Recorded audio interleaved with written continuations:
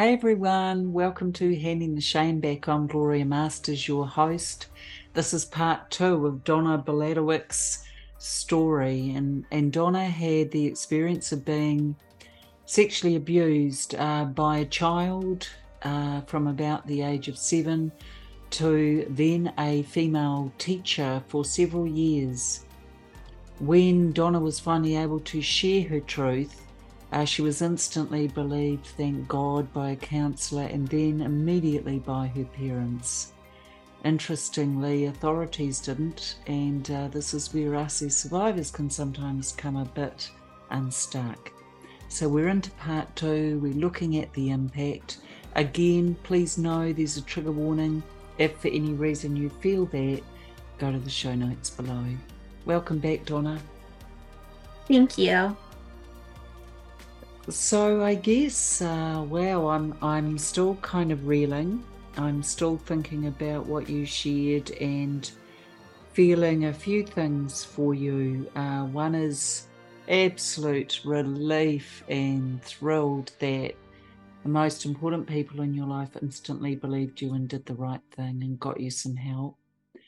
Horror that once again authorities refuse to believe this happened. So you as a survivor get pulled into being the one who has to do all the explaining and rationalizing and justifying, which to me is re-traumatizing. It absolutely is. So tell us about what you, I guess, what the impact on all of this was on you. There's a lot of my life that had changed from before.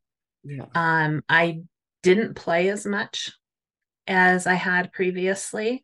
Yeah. I was sad a lot. I had a lot of nightmares, very jumpy, all the symptoms of PTSD, post-traumatic stress disorder, and anxiety and depression. My counselor at the time, after I told, helped me with some techniques that I could use to help when I had flashbacks to remind myself that I was not back there. So she taught me to look for different things that I could see, try to listen for things I could hear, try to find some things I could touch to help ground me, some things I could smell, and anything I could taste. And like chewing gum would help me, like bring me out of it. Something about that chewy texture or a chewy piece of candy would help me realize that I wasn't back there. Yeah. I was here now. And so those techniques worked for me. She taught me how to take deliberate breaths. So, like, breathe in for 3, breathe out for 3. And those techniques are ones that I still use today whenever I end up with flashbacks or otherwise need to ground. I had learned to dissociate when the abuse was happening. She explained to me what that was and that it was common, which made me feel good because I thought there was something wrong with me. Oh. Um, a lot of us survivors, at least ones I've talked to who dissociate, we don't know what's going on. We don't know why we do that. And it just happens. What And did you so notice with your dissociation? Because I think this is really powerful for our audience as well. Hey, lovely ones, welcome back. Um, what did you notice in yourself around dissociation? How was that experienced for you? for me, oftentimes it would be like an out of body experience. Like I was somewhere else in the room watching what was happening. Most often it would be like I was viewing it from being up on the ceiling and viewing what was happening below. Yeah. Other things that I would do that were dissociative is engage in what I now know as maladaptive daydreaming. So I'd go off into a little fantasy world where things were okay and this stuff wasn't happening. Um, and I could also make myself fall asleep on command. And that was another way I would disassociate. So if things got way too stressful or overwhelming for me, I would just make myself go to sleep. And then it was almost like a reset for my brain. Wow. It's quite powerful, and some of the techniques you've looked at, you've mentioned grounding, and I love that because even today as adults in our adult survivor bodies, those groundings, just three things you can see, three things you can hear, three things you can touch, three things you can smell, something you might taste, all of that just instantly has to bring us back into. So it's quite really awesome. That's a wonderful thing that you do. Thank you, Donna. What else? The impact on you, I guess, as you were going through adolescence and then into early adulthood. Can you share with us some of those impacts in terms of behavior or? Absolutely. So there were things, some of my talents that I ended up drifting away from or giving up for a short while because, like, I loved to write. My abuser knew that I loved to write. And so when she and her enablers were retaliating, they were like tearing apart my writing. Mm. They were saying, like, giving me poor grades. Some of my teachers giving me poor grades on things that were actually quite good. One tried to get me kicked off the paper, school newspaper, and just anything they could do to attack stuff that I loved. Or in band, I was one of the top flute players, even as a freshman. And that is, would be here in the US about 14 years old. I was the top flute player in our high school band, and high school goes up to about 18. And so I was the second best flute player, and that's a pretty big deal. But once my abuser passed around a paper about me at the school, calling me a liar and crazy and everything else, I suddenly was moved to the second row. I was no longer in the position I had earned, and nothing I did throughout the rest of my time in high school got me back to what the position I had earned. So I started not liking to play the flute. I started not liking to write. I lost scholarships. I lost out on potential scholarships because of it, all kinds of things. So one of the impacts that it had was I was like gave up on the idea of being successful. It seemed like no matter how hard I tried, nothing, it would get taken away from me. Nothing would work out. So for a while there, I just didn't try on things. I No. was just like, I did it. And then I was like, well, even if I'm good, it's going to get taken away. You see how what you're talking about as well is that the abuse continued because Mm-hmm. for whatever reason she was given the power to be able to write a paper about you and have you continue with being vilified or victimized. So wow. She also sued me and my parents for Whoa. defamation and for lying about her. So my parents countersued.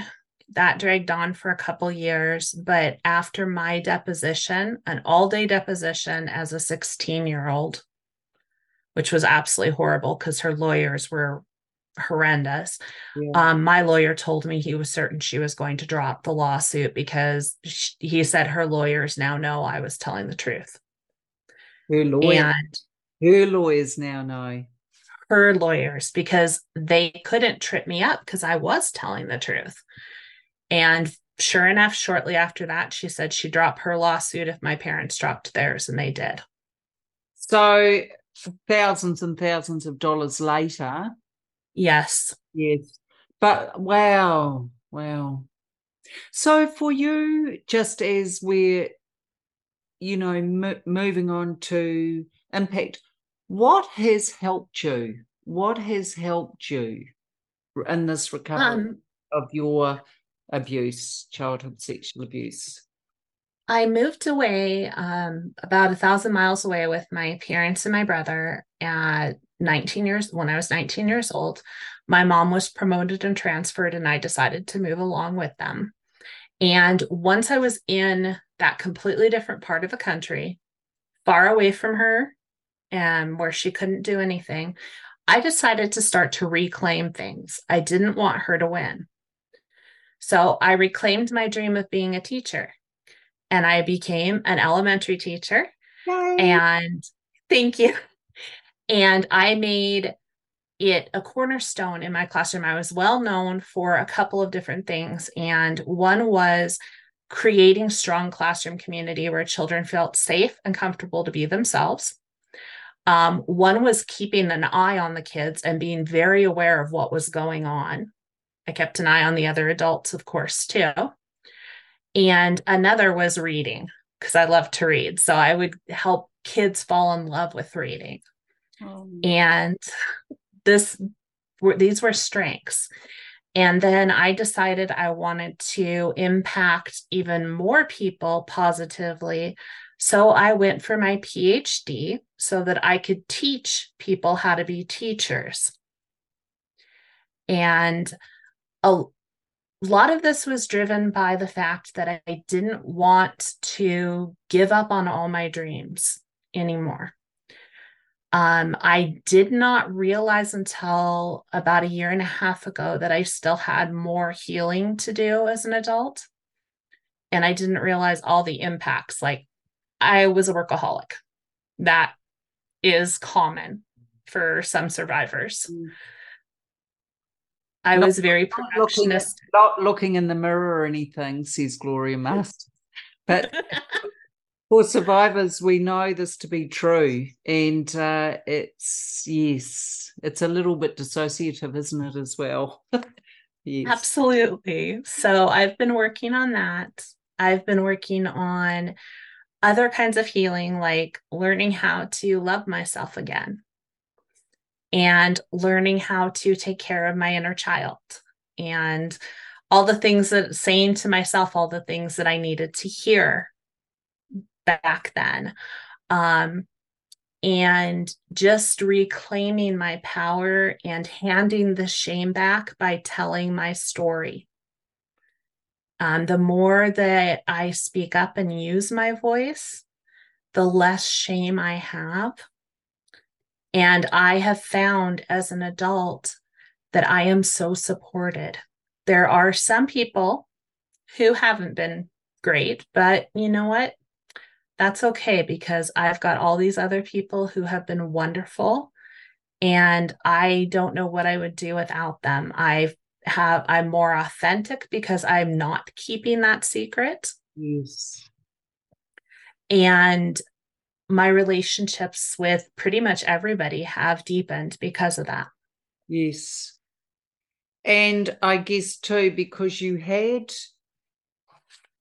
the healing of a child is so dependent on the parents or caregivers around them, because children need adults to survive. So if a child is not supported or believed, they have to give way and have the adult right, because they need that to survive. Does that make sense? Absolutely. Self-love will be difficult, because for a child, we can't find that self-love if the adults around us have not believed us, because we needed them. So we had to be wrong so they could be right. Make sense? Absolutely. Thank you. Yeah. And I think, what you're describing is so beautiful and so powerful. And you became a teacher, and look what you did. And survivors, look what she did. She turned the tables. You actually came full circle, because not only did you become a teacher, yay, but you became more than that. And this is what survivors need to understand. You bring more to teaching than another teacher might, or something different, because your eyes are open. You see around, you see behind, you see in front, you listen, you notice, you're able to spot at a mile which child is not safe and which adult shouldn't be alone with any child. So you see the gift you bring. Thank you. Thank you. And one thing I'm doing now is I've created trainings for pre-service teachers and for current teachers to teach them about sexual abuse and signs of sexual abuse, impacts, etc., and things that they can do at school to keep kids safer. And is that allowed to be part of the curriculum, or is that just something? Yeah. It's something that I do. I've done some teaching at the local university for pre-service teachers, and at our state education conference, I did some kind of mini trainings because I only had 50 minutes, so I couldn't do in depth. Some mini trainings at the conference, and so many people signed up for my online one that it crashed the system. So So it should be mandatory.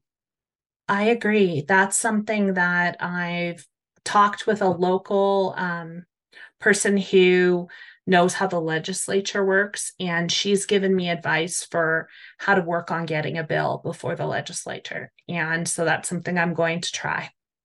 Oh, best of luck with that. That's so powerful and it's so Thank you. important. So and you see what you're doing again is, you went through what you did. You then became an adult who had to learn how to heal from this and recover from this. And now you're able to do that giving back, which is preventative for children, but also restorative for you as a survivor. You see the magic there? Absolutely. Rachel. And what's important to me is what hit me one day actually is that I've become the adult I most needed when I was a child. Yes. And right now, I've decided I am reclaiming my dream of writing. It's something called National Novel Writing Month here in the United States, where you write every day for the month of November, and at the end, you have a novel draft.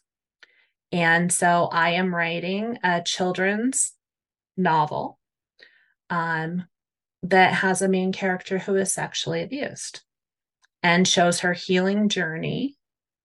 It demystifies therapy, it demystifies how to tell, etc. So I'm writing the book I needed when I was a child. It's so beautiful. And when are you hoping, says the author who knows it can be as long as a piece of string, when are you hoping to have that completed? I will have the rough draft completed probably in another 10 days. Oh, I'm ahead so of you're schedule really, on writing it. yeah. So just the first draft. As you know, there's lots of revisions after that. Yeah. But I was the chair of a National Children's Book Award committee and got to know some authors and others through that. Like some of the people on the committee with me are authors. So my friends will help me figure out like some of the steps and ends and all that, which is helpful. Congratulations. That's quite a big Thank deal you. and just beautiful. I think that's going to help a lot of people actually, and I guess moving into, anything you might be able to share with our amazing survivor family. What would that look like? Any techniques that you've used or anything you've personally done in your own healing? For those of us who might be a bit further along the track, or even those of us who are just finding our voices, what would you kind of recommend or suggest that might be helpful? There are a couple things that have really helped me that I've worked into my routine. One is that I journal every morning, just stream of consciousness journaling. Julia Cameron calls them Yes. morning pages. Yes. And I do those while listening to binaural beats. That's a type of music that can help regulate brain hemispheres. And so those are helpful for me, and that's a good time to listen to it. I've started meditating every morning and at night. These are guided meditations, but they really help me calm my brain down and also help me regulate. They're especially, I have certain ones that I use, like if I've had a night with nightmares, etc., that help me start the day off in a good way. And that's been hugely helpful. Another thing that's been hugely helpful is art journaling, where when I cannot find the words to describe something, I paint it, or I cut out pieces of construction paper and put it together. Like, I did one where my teacher was depicted as a monster. And I've done one that shows enmeshment. I did a spread that shows a before, what I was like before, and then after. So all those kinds of things have helped me express myself and have helped me share things when words aren't enough. That's such a powerful gift, actually. Thank you for sharing that. You're welcome. Not all of us are audio, visual, or kinesthetic, and I think as people who need to express, we're all quite diverse. And I love that you've got that art journaling as a construct, as a way. Where can people find you, Donna, if they want to follow your work or understand what you're up to? What can you give us? I'll put everything in the show notes below our interviews, but yeah.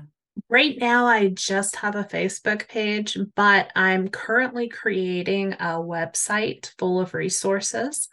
My website, I started it as a way to make information accessible for schools and districts to know how to protect students. Because one thing I found is there's a disconnect between research and then translating it for everyone to read, because most people aren't going to sit down and read a 30-page study, but they will read somebody who takes the highlights out of that study, and then they can follow up with reading the study later. So I'm going to translate research to make it more friendly to everybody, to help protect kids, because there is research out there that can help protect children now, but it's not reaching the general public. No.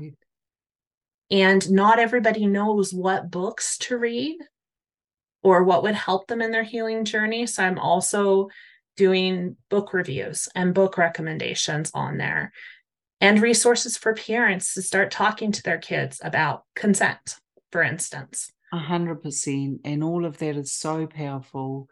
And, I think it's going to be such a gift to see what you do provide when your website's live. So please stay right there. Congratulations to you, Donna, and thank you for sharing what you have with us. Is there anything, just in the last minute or so, is there anything you would like to share that you haven't shared? One thing I do want to say is all of us survivors know how important it is to be believed. Believe yourself too. All those self-doubts. I'm imagining this, did this really happen? Because we don't want it to have happened, but it did. Believe yourself and believe others, and treat yourself as you would a cherished friend. Yeah, it's beautiful. Well, stay right there, Donna. Thank you. Hey, survivors.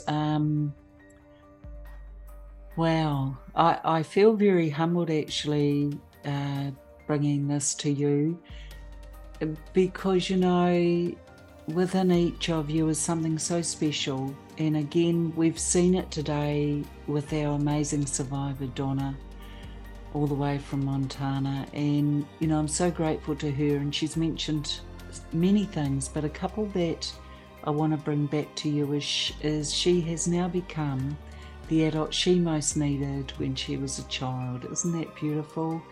And that actually she's writing the book she wished she'd had or needed as a child. So I think that's really impactful. As with everything, wonderful ones, please look after who you are.